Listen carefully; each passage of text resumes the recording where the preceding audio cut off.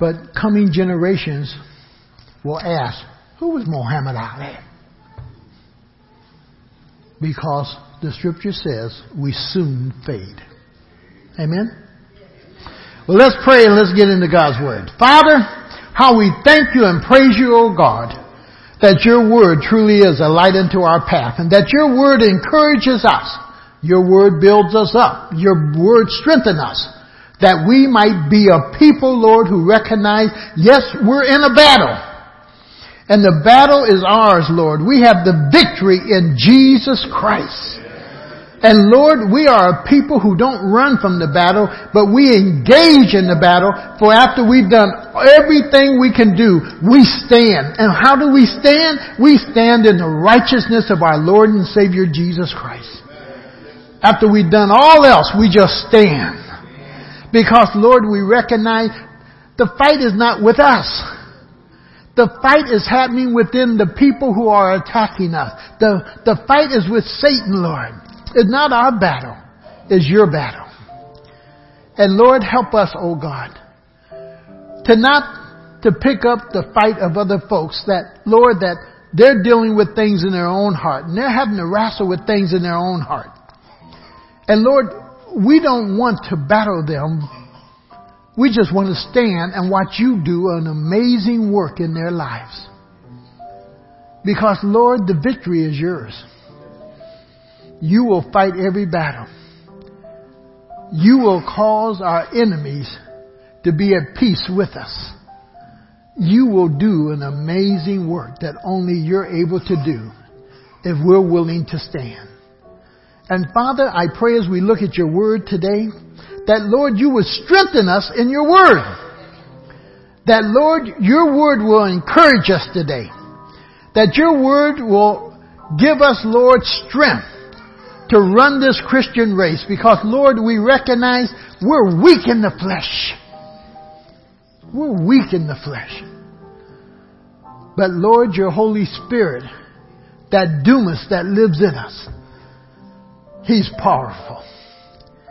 That we might learn to yield to your Spirit and not to the things of the flesh. And when we yield to your Spirit, we're able to stand no matter what is going on in our lives. And Lord, use us for your glory in these latter days. For we live in a world that's in turmoil. We're living in a world, Lord, that people have not got their priorities straightened yet. We live in a world, Lord, that sin seems to be right and right seems to be wrong and wrong seems to be right. Lord, we're all mixed up. But Lord, for we who call ourselves saved, sanctified, glorified, justified, and living out the righteousness of Christ, the believers, the sons of God, the daughters of God, the saints of God, the priests of God, that Lord, that we would recognize all these titles that are upon us as your children. And Lord, we will live them out for your glory. We will be the best servant we can be. Lord, use us, I pray, in these latter days. In Jesus' name, amen. Amen. There is that which is going to take place. And it's that area that oftentimes we ourselves struggle with. We struggle with. Jesus is coming. How many of you really believe that? Yeah, Jesus is coming. You know, if you really have that hope in you, the scripture says it purifies you. It helps you. It encourages you. If you really believe that Jesus is coming. And because you believe Jesus is coming, it activates something in your life. It activates something. It puts everything in perspective. It puts everything in its priority. Because I really believe Jesus is coming, boy, my priority is my wife, my children, my grandchildren. Those are my priorities. My wife, my children, my grandchildren. Reason Elaine's right up there on top, because what? She's part of me. The two should become one. So she's a high priority in my life. See?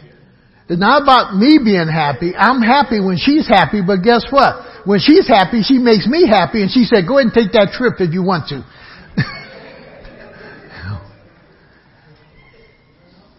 And that whole process, it just works.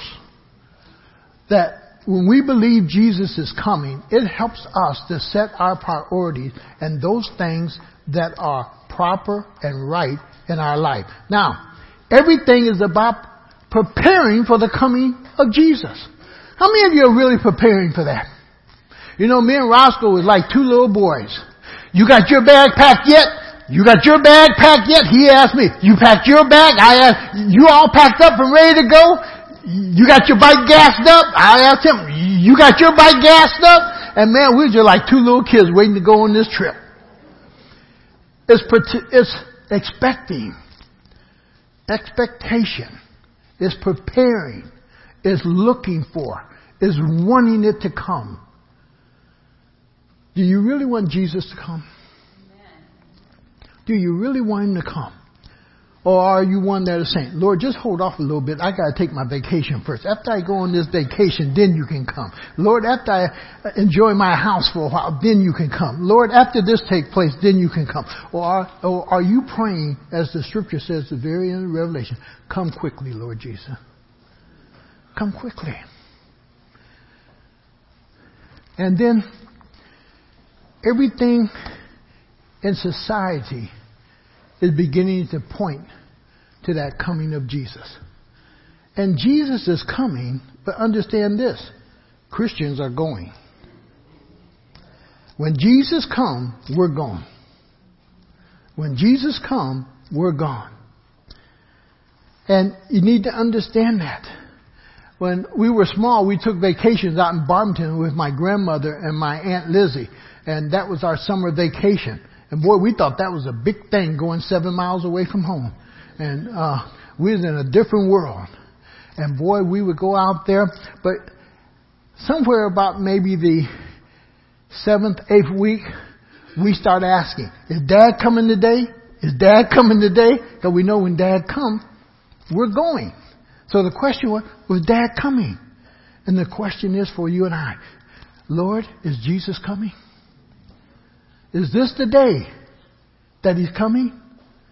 Is this the day? Because see, if you have that in mind, it gives you a manner in how you're going to conduct yourself throughout the day. How many of you ever been in a situation where you're doing something, but you're doing, when we lived in the neighborhood, we never knew when certain people who lived right there in the neighborhood might be watching us. So we was always looking over our shoulder before we did something to see if somebody we knew was watching us. 'Cause if they knew us, that we were one of the Brown boys, Ruth Brown or Sellers Brown was getting a phone call before we got back home. So we're always looking to see who might know us. You need to understand God knows you. But he always has his eyes upon you. He's always watching you. And he's expecting you to live as his children. To live as Christians. To live as his saints. Now, go with me to Revelation 16. It strikes me here to find this verse. And we're going to be in this one verse. And we're going to somewhat dig into this one verse. And we could dig a lot more, but boy, this verse can get you excited if you get to digging in it. It's strange about where it's at. And then also what follows it. Because after this verse, we go right into the 7th plague, where the wrath of God is really poured out. And up in the very part of 16:1, it says that the wrath of God is being poured out. But then when you get into that bowl number 7, the wrath of God is poured out. The fury of God is poured out upon earth. And the whole process is where this verse lines up at. Is that it is saying, and usually this verse is always connected with Christians or the church, and yet it's found right here. It's found just before the Battle of Armageddon. Although the preparation for the war of Armageddon is there.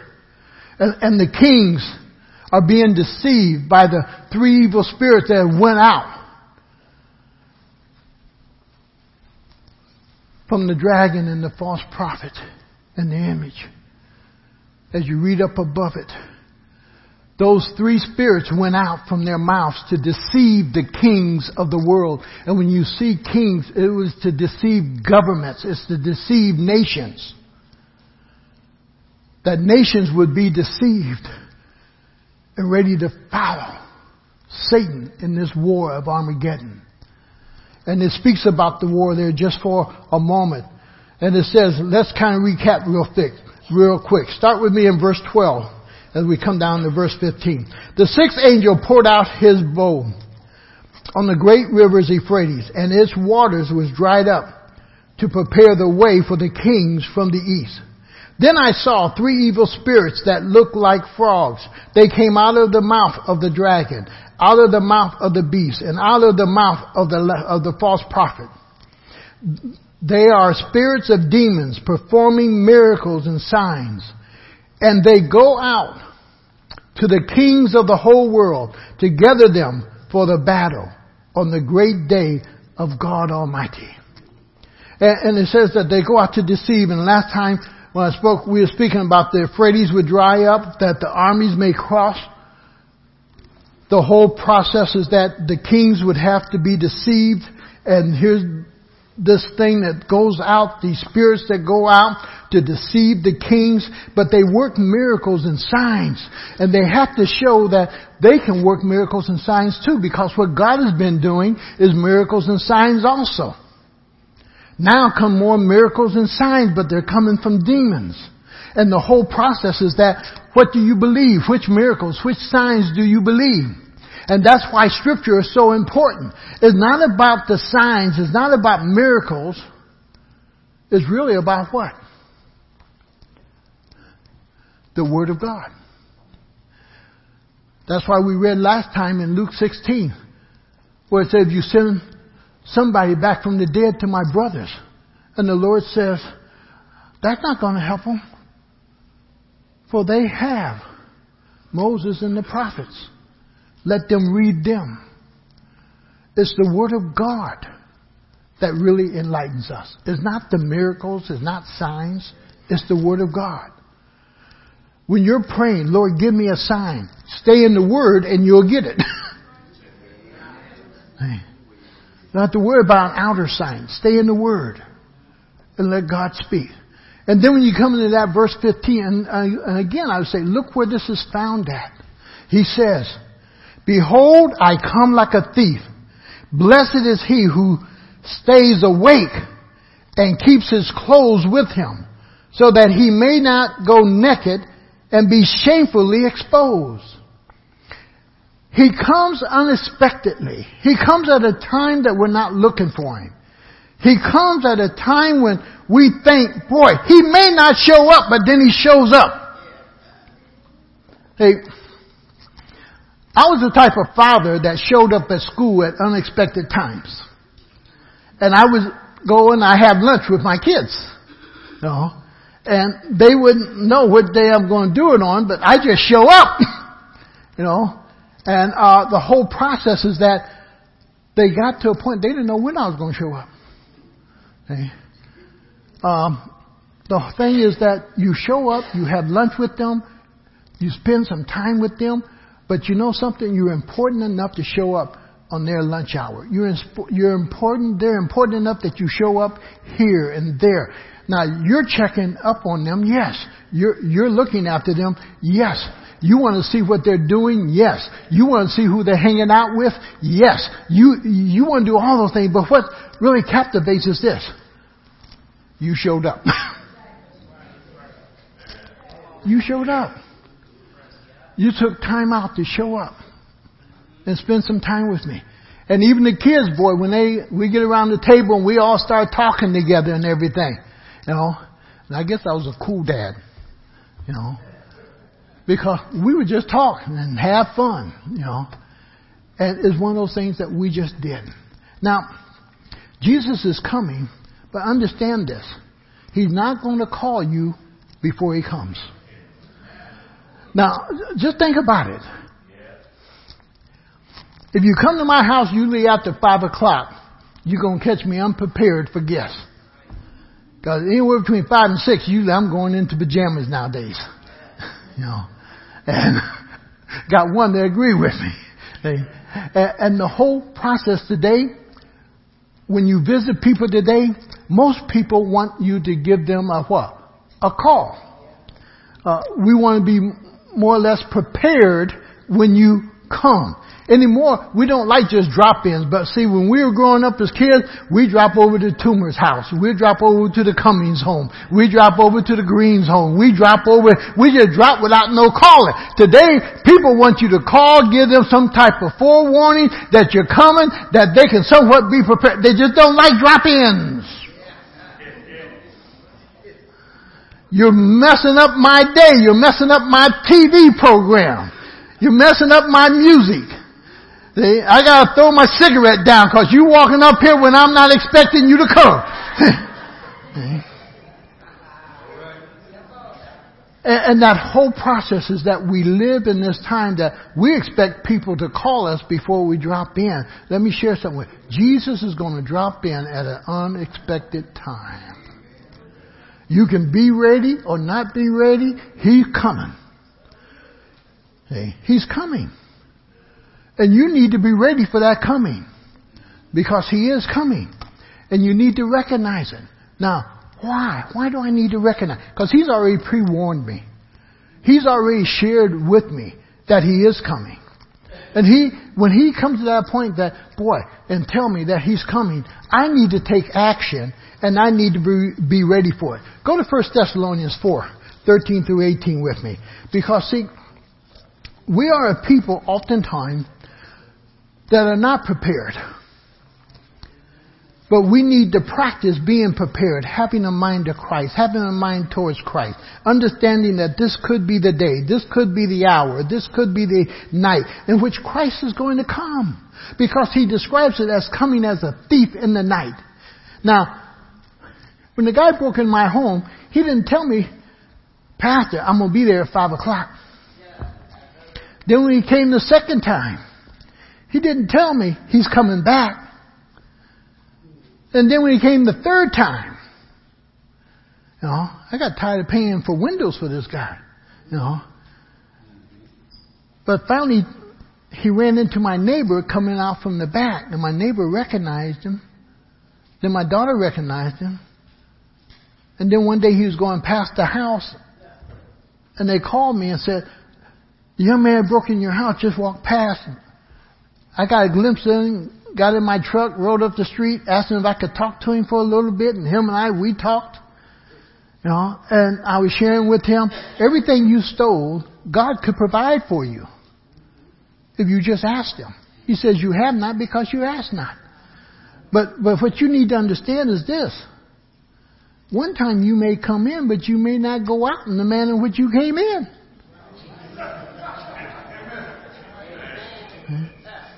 You need to understand that. Secondly, you need to understand anything that you've stolen from me, even the $100 that you stole in quarters in the jar, guess what? It's not worth one day in jail. It's not worth having a felony on your name. And I asked him, I said, now, would you do me a favor? I said, if I took you to the police and got 2 witnesses, most likely they would arrest you. Would you do me a favor? Don't break in my home no more. When the gentleman broke into the church here, and I came over, he was walking up the driveway. Thought the alarm's still going. But he had been inside. And he got a little bit of what he wanted. And he came back in, but he had a telltale sign. Because where he crawled in the window at the basement, he had that redness on his back. So me and him and the police are walking through the building, going through everything, and the police left. And I asked him, I said, why did you break into the building? He said, I didn't do it. I said, sir, if you take off your shirt, you'll see some redness. And I'll take you down the basement and show you the window you came through and what that redness came off. And it's the only place that you would have picked it up at. And he said, I'm sorry. He said, I need some gas money. My car is broke down across the street. It's not running. I said, well, let's go get you some gas. Got a 5-gallon can out the garage. Went and got him some gas. Put it in his car. Man, don't break into nobody else's church. Hey? It's not worth it. The thing what I'm trying to share is that people will show up. He did not expect me to show up as quickly or the police to show up as quickly, but he's still right here. He comes at an unexpected time. He comes. Verses 13 through 18. Look what the Lord says. Brother, we do not want you to be ignorant about those who fall asleep, or to grieve like the rest of men who have no hope. We believe that Jesus died and rose again, and so we believe that God will bring with Jesus those who have fallen asleep in Him.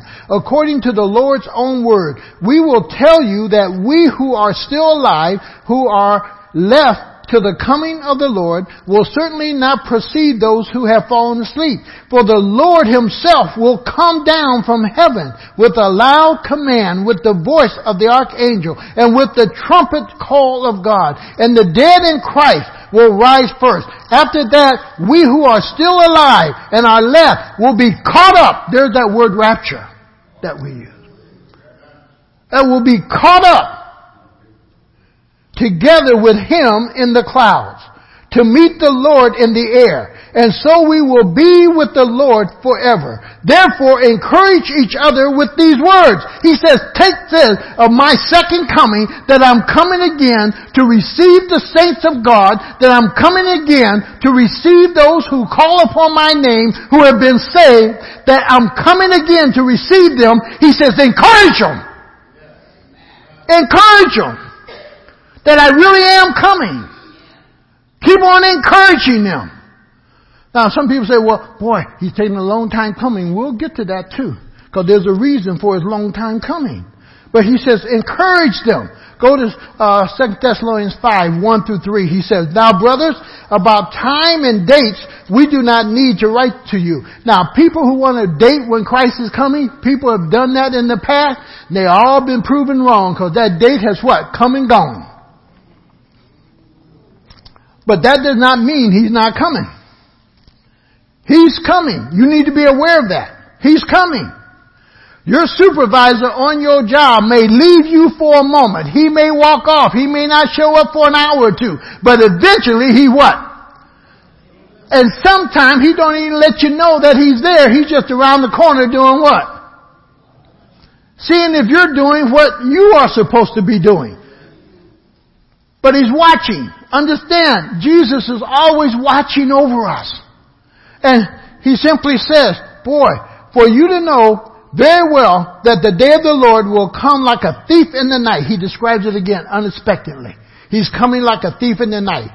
While people are saying peace and safety, destruction will come on them suddenly, as labor pains on a pregnant woman, and they will not escape. He says, boy, I'm coming. I'm coming. And we need to understand that He really is coming. Go down to verse 9 now in the same chapter here. He says it again. For God did not appoint us to suffer wrath. That's going to take place in that 7th plague that we're going to deal with some next week. That God did not appoint us to suffer wrath, but to receive salvation or deliverance through the Lord Jesus Christ. As Christians, we have not been appointed to the wrath of God, but to the deliverance of God, to the salvation of God. Now, the believer has been warned. The issue is, do we take the warning? Do we take the warning? And understand this about the warning. The warning is there for righteous living. The warning is there for righteous living. The warning is there to encourage you to do the right thing as the Holy Spirit prompts you. Because the reality, what He is assuring us is this. You're going to stand before Jesus Christ. The warning is there to do right. And it's so easy for us to do wrong because we think we have the time. It's so easy to do wrong because we think, boy, it's in darkness and nobody sees us. It's so easy to do the wrong thing. Because we assume I got time to make it up. I got time to correct it. And see, who is to say that God isn't saying, tonight I require of you your life? That could happen to any one of us. But he warns us. So in 1 Peter 3, 9 through 10, he's going to give us this warning. And you and I, we have to come to a place that we're willing to take the warnings, take them seriously, and understand that, boy, God isn't playing here with us. Because he's already told us he's coming. He hasn't given us a date or time, but he's coming. Mom and Dad would leave the house and say, do this, do that, and do that. We will be back. And we know that they're coming back, but they're expecting something to be done when they get back. And boy, it's too late to see them stepping in the door to try to get busy. It needs to be done now. You have some time to do it. You have time to correct your life. You have time to live righteously. It's not about how you have lived. It's about how you're going to live from this point on. Your past is over. Your past is done. But the issue is, how are you going to live from this moment on? That's what's important. How are you going to live the next minute? How are you going to live the next hour? How are you going to live the next day? It's not about yesterday. It's about what you're going to do now. Right now. That's what's important. So when you get to Peter, go there. We're going to verses 9 and 10. He simply says, the Lord is not slow in keeping his promise. There's the delay. To us, the Lord is slow. Oh, he ain't coming. I've been hearing this mess since I was knee high. Somebody been telling me Jesus is coming. He hasn't came yet. This is nothing but a myth. This is somebody's made up story. This is somebody just saying something trying to get me to be good or live righteously or live the way they want me to live. The reality of it is this. It's true. And he says, and he's going to tell us why. He says, with the Lord, get back in the 9. The Lord is not slow in keeping his promise, as some understand slowness. He is patient. Not slow, but patient. Not slow, but patient. And he's patient for a reason. And then in the verse, he gives us the reason in which he is patient. He says, he is patient with you, not wanting anyone to what? Perish. He's patient with you. If you know anything about raising children, you got to be patient with them. Because children won't always be exactly what you want them to be. But you demonstrate patience and you keep teaching. Now understand something. Some of them can be knuckleheads. You got to get to know all your children. Tyler will smile at you and say, yeah, and do what Tyler wants. See? Faith will, it's not fair. And say one thing and go ahead and do what she want to do. One day, she said, I'm going to cheerleading practice. Boy, she's supposed to be at cheerleading practice. And then some friend came by a little bit late after she left and said, "Has Faith went to the dance at Bookstore yet?" "No, she's supposed to be at cheerleading practice." So we went to the dance. Kind of shocked Faith. See? And then Gus, oh boy, he always got an excuse. He got a good reason. He coming down Copley Road and the police chasing him in my little escort. He pulled up in the driveway. A minute or so later, here come the police with their lights on, right there behind him. "What did you do, boy?" "Dad, they did it." "What do you mean they did?" "Well, they chasing you. They ain't chasing them." If you raise children, you're going to scratch your head. You're going to beat yourself up. But you got to be patient. Now understand something. They'll wear on your last patience. But that's okay. That's what God gave them those particular children, to teach you patience, to teach you how to have understanding, to teach you how to search out a matter. You know, because sometimes you got to search it out with them for they can get what? Understanding of it. See? And sometimes they're slow to learn. It may not click until a year or two later. You know. One thing I first started doing when I went to Gus's house, his first home when he owned it, I did the same thing he did. I went to the house, turned on all the lights. Walked on out the room. He come in, what are these lights on for? What are this on for? Oh, his lights on? You know, it's a reminder of what you did. You know, and the whole process is that thing of teaching and educating and just working with. And the Lord says, I'm patient. I'm going to work with you for this purpose, that you will not perish. Now, what you may consider slow in my coming, no, I'm working on you. And therefore Christ said, boy, God said, you are my workmanship. I'm working on you. I'm doing something in you. He's working. He's working. And He's patient with us. It's not that He's slow in coming, but He's patient with His coming. He knows He's coming. He knows the day and the hour is already set in His head and His heart and His mind. He knows He's coming. The problem is, do we really recognize it?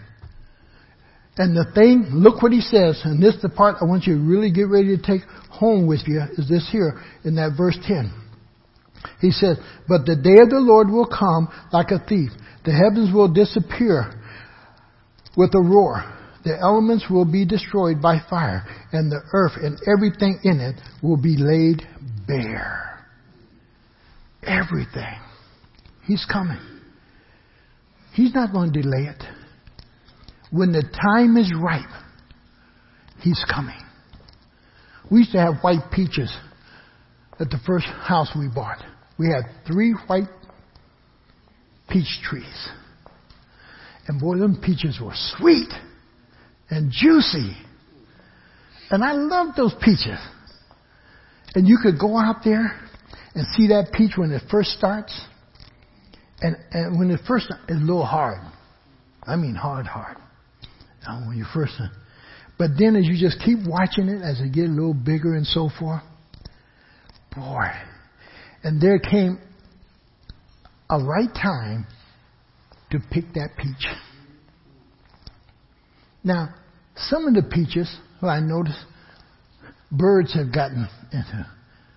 Some of them had little wormholes and so forth.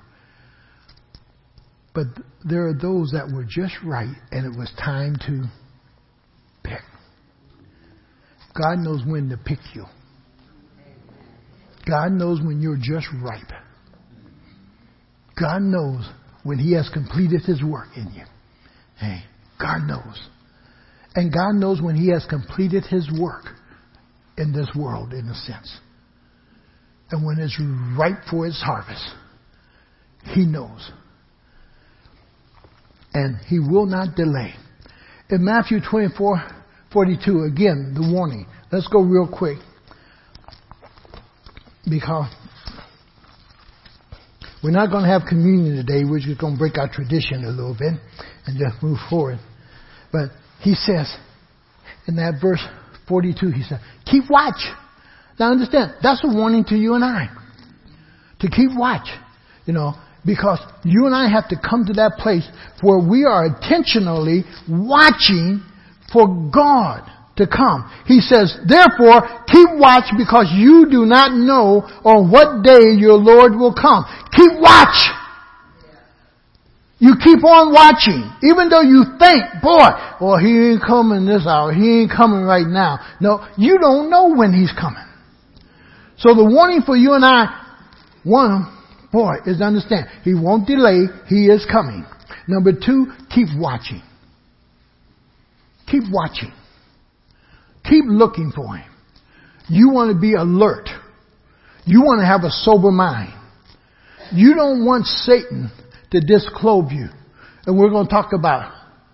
Understand, I want you to see in that verse where it talks about being clothing. I want you to see the enemy as someone, as a rapist that wants to unclothe you. And they have a reason for unclothing you. Satan has a reason for unclothing you. And he simply says there, boy, be watchful, because you do not know on what day your Lord will come. Be watchful, he tells us. And then over in Mark 13, he says, be on your guard. Be alert. You need to be on your guard. You need to be alert. You need to be mindful that yes, Christ really is coming. This is not a joke. He's not playing around. He's going to come in an unexpected time, but He's coming. And you need to be, as old folks used to say, on your P's and Q's. You need to be there. We get so relaxed in life. We get so comfortable in life. We get so busy with dealing with ourselves that we forget Him. We forget Him. And He says, boy, be on your guard. Go to 13, go to 32 through 37 with me. Because He gives us quite a bit. He says, no one knows about the day or the hour, not even the angels in heaven. Now understand that principle there. Even the angels are watching. And the angels are saying, in a sense, how is He going to pull this off? How is He going to do this? How is He going to rapture all these people up at one time? For it says, boy, one will be at the spinning wheel, one will be taken, and one left. How is God going to do that? Take one, but leave the other. How is God going to make that happen? And He's not a God of confusion. And oftentimes when we see parts of things of the rapture, we see confusion and cars wrecked, planes falling, this happening.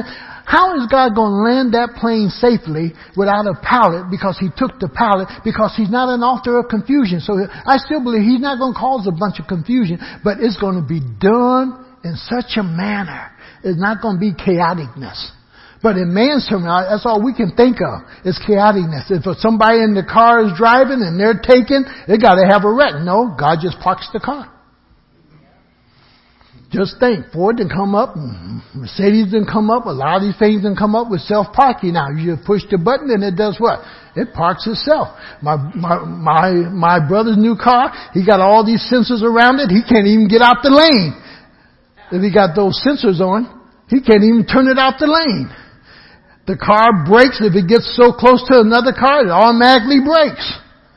God might be preparing for that day of the rapture when nobody's driving the car. Just go ahead and pull itself off to the side and say, I'm absent of a driver.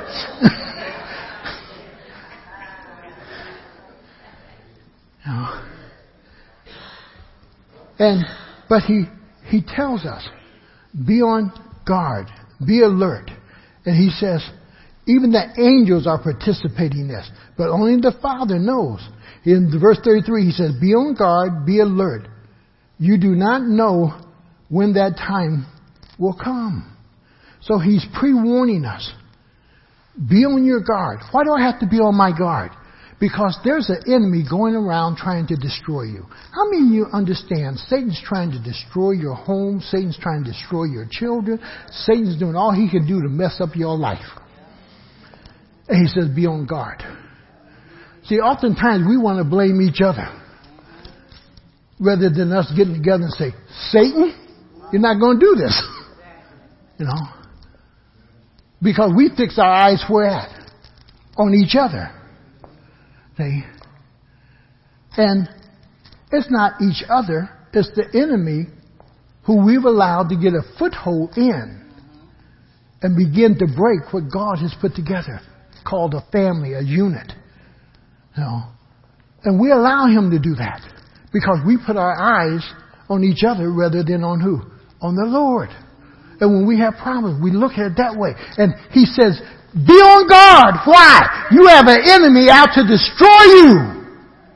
He says, be alert. And alert is be of sober mind. In other words, when things happen, you are thinking properly. You're not thinking in the flesh, you're thinking in the Spirit. And when you think in the Spirit and let the Spirit control things, He will always guide you through every temptation, through every trial, everything that you're going through. The Holy Spirit will guide you. For there is no temptation that has come, that is not common unto man, that God has not made a way of escape. The issue is, are you willing to follow Him? And the issue is that you and I, he says, be alert. Be self-controlled up here. Now understand something. If you have a God of this world that is teaching people how to live in this world, how to live fleshly and go against everything that God says, you have to understand Satan is a teacher. That's why in Timothy he says, even demons teach. Demons teach. Now if you're teaching, hopefully you got a student. He's teaching somebody. He's teaching somebody. Now the thing you got to ask yourself is this. Who are you learning from? When you go to work for IBM, you don't read the policies of Goodyear. If you're working for Goodyear, you don't read the policies of Walgreens.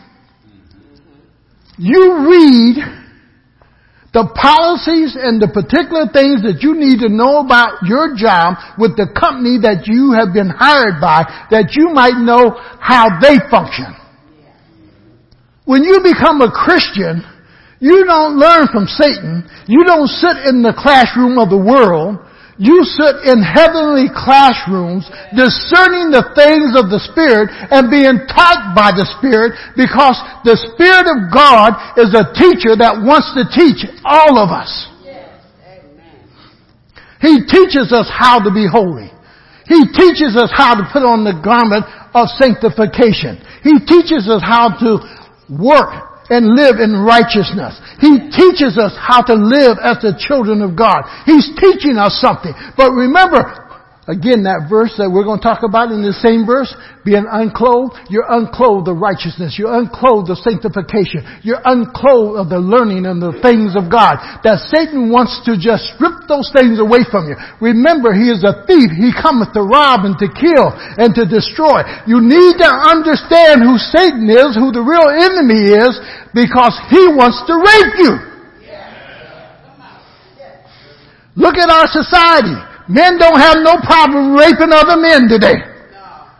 That's a problem. That's a desperate problem.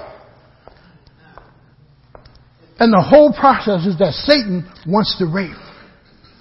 He wants to unclothe you. And God says, you need to be alert. You need to be watchful. How many of you even now are teaching your children or grandchildren, when you go in the bathroom, you better be what? You're helping them to be a little bit more alert now. Where before you were in the men's bathroom, you was in the men's bathroom. You were in the women's bathroom, you were in the women's bathroom. Now you gotta teach your children, when you go in there, you gotta know who's around you. You gotta know who's coming through the door. Sometimes you may enter in. Well, I was going to do something, but I better not do that. But the thing is, you may have to walk right back out. It's like the old gamblers say, you got to know when to hold them, and that whole process, you may have to come right on back out, because of what's in there. And the thing is that he says, be on your guard, be alert. Then when you get into Luke, let's go to Luke 12 before we get back to Revelation. That you want to understand this. Is it 12 or 22? Let me get there and see.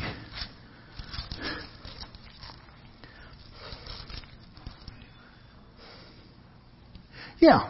Because again, he's going to refer to the clothing, to the dress here.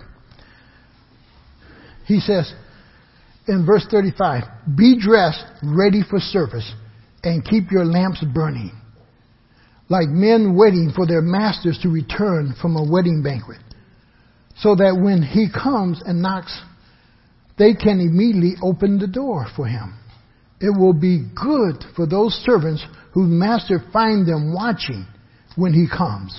When you come down to verse 8, it also says, in verse 38, it will be good for those servants whose masters find them ready. Now, in the King James it says the word blessed, but here he emphasized, it's going to be good, or it's going to be blessed if he find you watching. It's going to be good, you're going to be blessed if you find you ready to go. Ready to go. During this time, it's important to stay awake also. Because oftentimes with Christians, we become lazy, we become so relaxed, we go to sleep on the job. And he says in that verse 15, he says, behold, I come like a thief. Blessed is he who stays awake. Are you awake? What happens when you start getting sleepy? You start getting lazy. What happens when you start getting sleepy? You no longer really are connected with what's going on. Pastor Travis and I, my brother and a couple of, we were watching the basketball game, and boy, we were excited about it. And about just before halftime or right around halftime, Travis said, time for me to leave. We said, you leaving just halftime? Well, if I'm on sleep, and that's what he's doing at the time, trying to read a book and, but finally he recognized he was falling asleep. So the game didn't really have much what? Yeah. He couldn't watch it anyhow. He was missing all the important things, And the thing is, when you get drowsy, you get sleepy, you begin to miss. You're not at your best, And you're not catching everything. And the Lord says, be awake, be alert, have both eyes wide open, Any of you that was in the military and you had to be out on a listening post, you didn't go to sleep. You were on the perimeter guarding. You didn't go to sleep. Because the enemy, if he's coming, the first one that he's going to get. You didn't go to sleep. You were watchful. You were looking. You were listening. You were listening for any little sound, a branch breaking, animals disturbing. Boy, you're listening for something that's not normal. And he says, you need to be alert. You need to be listening. You need to be watching for that which is not normal. Why? Satan only wants to get a foothold into your life. That's all. If he gets a foothold, he's going to take a yard. If he takes a yard, he's going to take a mile. But first thing Satan got to get is at least a foot in there. And that's what he's after. And he says, stay awake. Now, in 1 Peter 5:8, he speaks about, we don't have time to go through them all. God, boy, time is running. I don't know why when I get to preaching, this clock runs faster.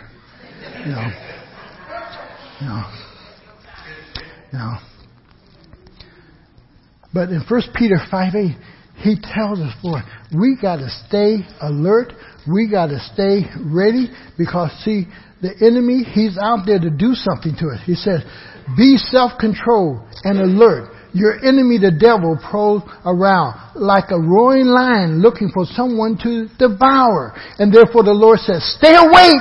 Stay awake! Now, if you understand everything we've been going through Revelation, all the false teaching, all the things that's happening, the false prophets and so forth, and the image and what's being taught, boy, if you're not alert, you'll be sucked right in. You'll be sucked right into it. If you're not really in the Word, you will be sucked into what America calls religion. Now understand something about religion. Religion will not save you. You can be a very religious person and don't know Christ. If your life is not centered on Jesus Christ and Him alone, yes, you can be religious and you can sing in the choir and you can usher and you can preach and you can deacon and you can elder and you can this and you can Sunday school teacher and you're going to go straight to hell. Because Christ is missing in your life. And that's oftentimes what religion does.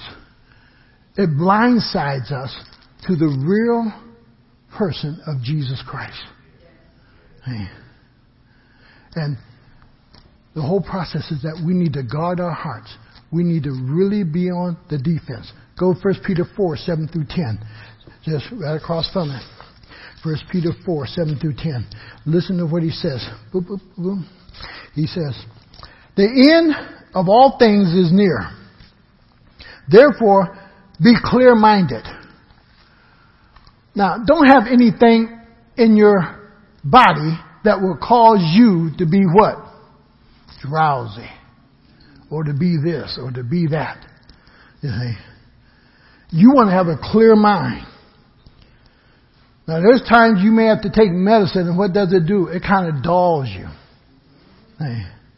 And you can walk around like a zombie, or you can sense that you're floating, or you can feel just kind of like, as we say, we're out of it. God says, no, you don't want to be out of it. This is too important of a game for you to be out of it. You need to be aware of everything that's going on around you. You need to be aware of every word that's being spoken around you. You need to be aware what's being taught you, what's being taught your children, what's being taught your mate. You need to be aware of that.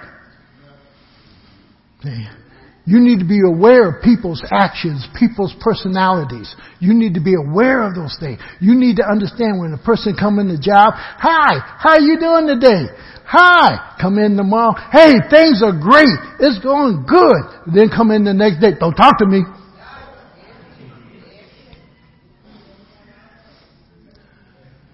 They just said something's wrong. You can see by the attitude. You can see by the way in which they speak. Something's wrong. Hey. And Satan attacks. And he robs our joy. He robs from us. Now go with me 2 Timothy 6:20. 2 Timothy 6:20.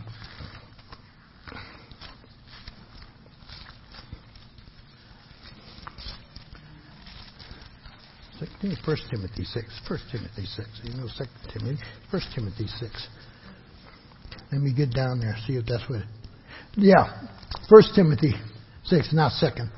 He says, Timothy, guard what has been entrusted to your care. He says, guard what has been trusted to your care. Remember the sower? As the sower would go out and sow his seed, there would be one who would come and do what? Snatch it away. Or it would be one who would come and boy, he plants a lot of tares around that good old seed. Have you ever seen dandelions grow up around grass? What do it do with grass? It just kills out the grass. Hey. You need to be watchful what's planted around you. Now, understand this. Some people say, the only thing I want around me is positive people. What we're saying, I don't want to hear no negativeness. Understand something. Negativeness is part of life. You just need to be cautious of how you receive it. You need to know the people who are around you are for you.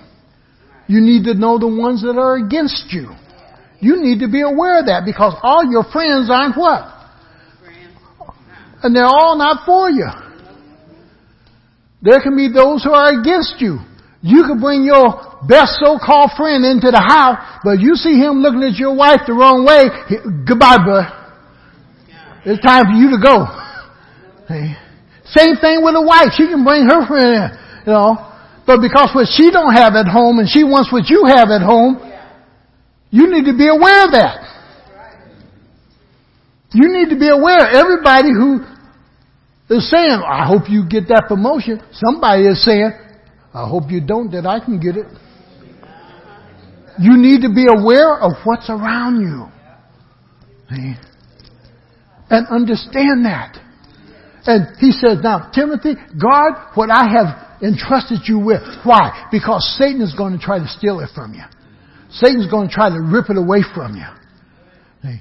Satan wants to steal your faith. Satan wants to railroad your faith and cause you to have this great old crash.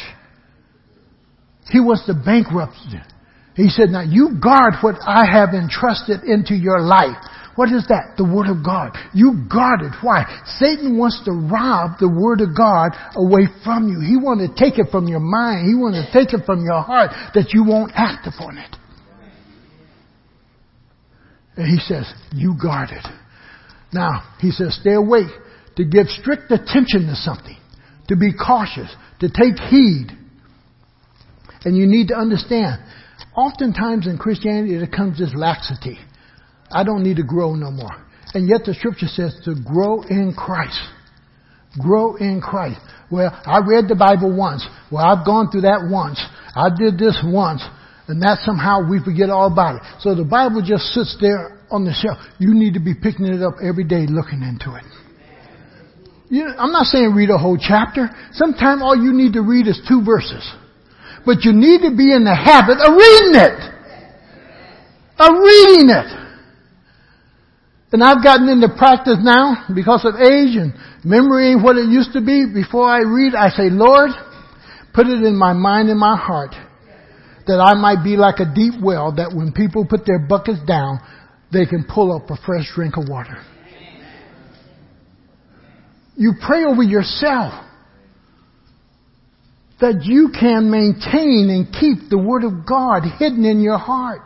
Because out of the heart comes the very issues of life that's going to teach you how to walk and how to make judgments and how to make decisions. It comes from the heart. But a heart void of the Word of God only have one thing to lean on, and that's their own understanding. And the Scripture says, lean not on your own understanding, but in all your ways acknowledge Him. Acknowledging what? Acknowledging His Word that is in you, that He will direct your path. And He says, stay away. Why? Because in Ephesians 4:27, the only thing the enemy want to do is get a foothold. And then He comes to that point. During the time, it's important to stay away. Always alert. You stay away. Now, there's a proper clothing for each occasion. For every occasion of life. There's a proper clothing. Well, it used to be.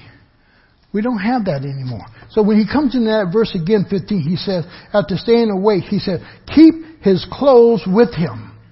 The reason for having the clothing is for this, so that he may not go naked and be shamefully exposed. That you are not shamefully exposed.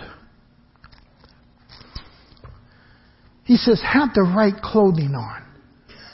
That you don't have this shame and this guilt of being exposed. If you are a fireman rushing in the home, don't you want the right clothing? If you know anything about a welder want to have the right clothing on when he's welding. Because them sparks are flying and they're hot. And when he's done welding, he got to chip that stuff off. That stuff is hot. You want to have the right shoes on because you don't want something going down, getting in between, because it'll make you jump.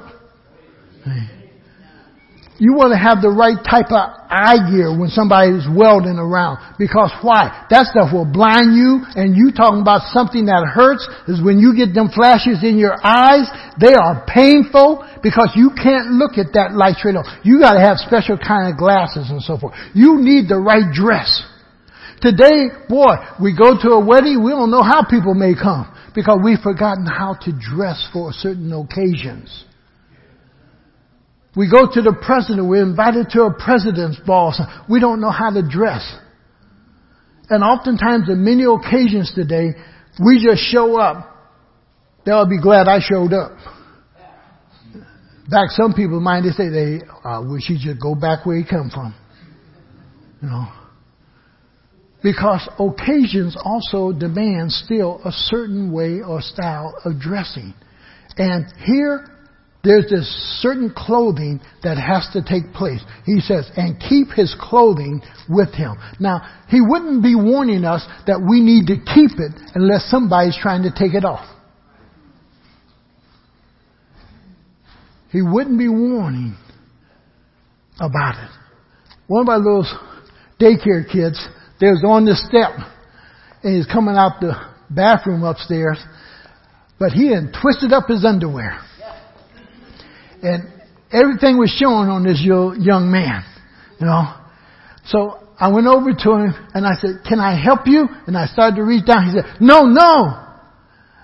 I said, well, we need to get your underwear up. We need to get your pants up because everything's showing. No, my mommy will help me. I said, well, is your mommy here? She upstairs. So I yelled upstairs to her and she came on down and she got, but I like what he said. Because he had been taught, you don't allow strangers to do what? Yes. Hey. He knew that much, even though he couldn't handle it. He wasn't going to let a stranger touch him because he didn't know the intent that I may have had. And it showed me, boy, he'd been taught, you know. Thing about Christians, oftentimes we haven't been taught, and we let any demonic thing touch us. And we forget that Satan's trying to rape us. Satan's trying to take the clothes off. Satan's trying to do something to us.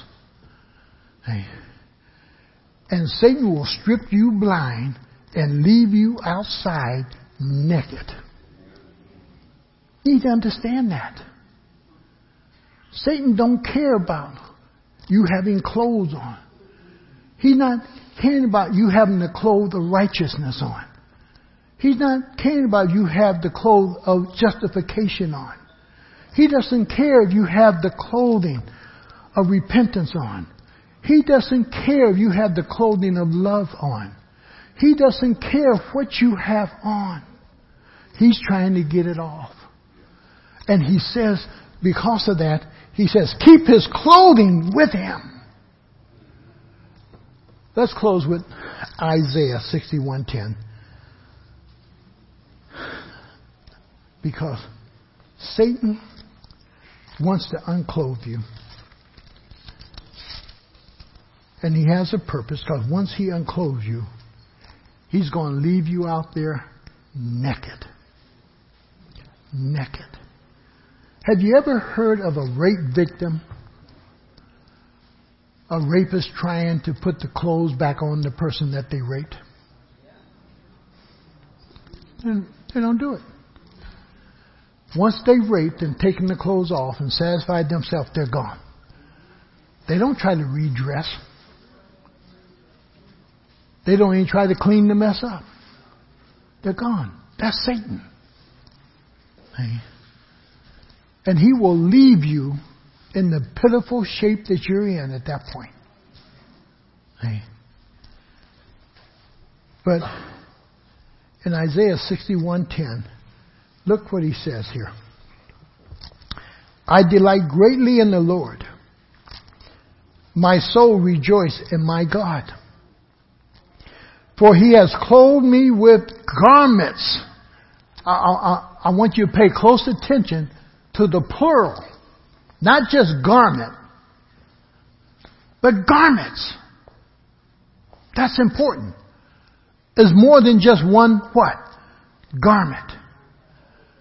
See, as Christians, we got clothing for the battle called the armor. As Christians, we got white robes of righteousness. Okay. As Christians, boy, we got robes that have been washed in the blood of Christ. As Christians, we got t-shirts with the big S on it. Saints of God. Okay. We have clothing. And see, we also have that clothing for that wedding feast that's going to take place. Okay. And he says, for he has clothed me with garments. Not just one garment, but with garments of salvation. And arrayed me in a robe of righteousness. And Satan's trying to zip my robe down. He's trying to unbutton my robe. And he'll do it very slowly. Hey. You ever had that boy? See, when I was a young man, didn't know the Lord, I kind of put my hand over Elaine's shoulder. But if it went too far, she kind of, you know. Then I try to get the attention again. Boom. Finally you get to a point, ain't no use trying to do anything here, you know. But the thing is, just watch life. We try to get one button unbuttoned, just get this done or get that done. Satan only works on maybe one thing at a time while he's stripping you. Okay. And God said he's given you garments. And he has arrayed you in the robe of righteousness. As a bridegroom adorns his head like a priest. And as a bride adorns herself with her jewelry. Boy. And Satan's trying to just take your jewelry. Satan's trying to take your garments off. Satan's trying to remove what God has put on. And he says, I'm warning you. Be alert. Be alert to it. Be watchful. Be watchful. Listening. Because the enemy is out to destroy. And it's strange where this verse then, in Revelation 16, really shows up at. It's just before the battle of Armageddon. And it's just before God pours out his wrath. And he says, behold, I come like a thief. Blessed is he who stays awake and keeps his clothes with him, so that he may not go naked and be shamefully exposed. Father, may you keep our minds keenly alert. May you keep our hearts fixed on thee. And Lord, may you help us, O God, to constantly be mindful, to keep ourselves clothed in the righteousness of our Lord and Savior Jesus Christ. May we have a mind, O God, that seek after thee. Not a mind that get caught up with this teaching and that teaching and being tossed to and fro to every wind of doctrine that comes along, that, Lord, we're out here, we're doing this, we're chasing that. But that, Lord, we are keenly aware of your voice when you speak. And we're not chasing after every kind of teaching and everything that's going on. But Lord, we stay in the straight and narrow path of our Lord and Savior Jesus Christ. And that, Lord, we understand that, Lord, Satan is out here and he's pulling. He's pulling to the left. He's pulling to the right. He's pulling for us to go backward. He's pulling us everywhere but towards you. Lord, help us to recognize that, Lord, you're coming and that we will not be pulled away from you. We will not lose focus on you.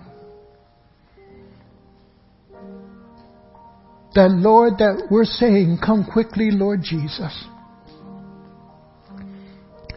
We're watching for you, Lord, but while we're watching, we're busy in your work. We're like the men on the wall. We're working with one hand, but we got the weapon in the other. We're living in one hand in this world, oh God, doing what you would have us to do here, but with the other, Lord, we're watching for you and praising you and worshiping you and saying, come quickly, Lord Jesus. Lord, may you minister to us. We are your people. Keep us in the hollow of your hand. Let us not drift to the left or to the right. But Lord, may we recognize who we are in Christ Jesus. May Satan not rob us, O God, of one garment. May you hold fast to us, and may we hold fast to you.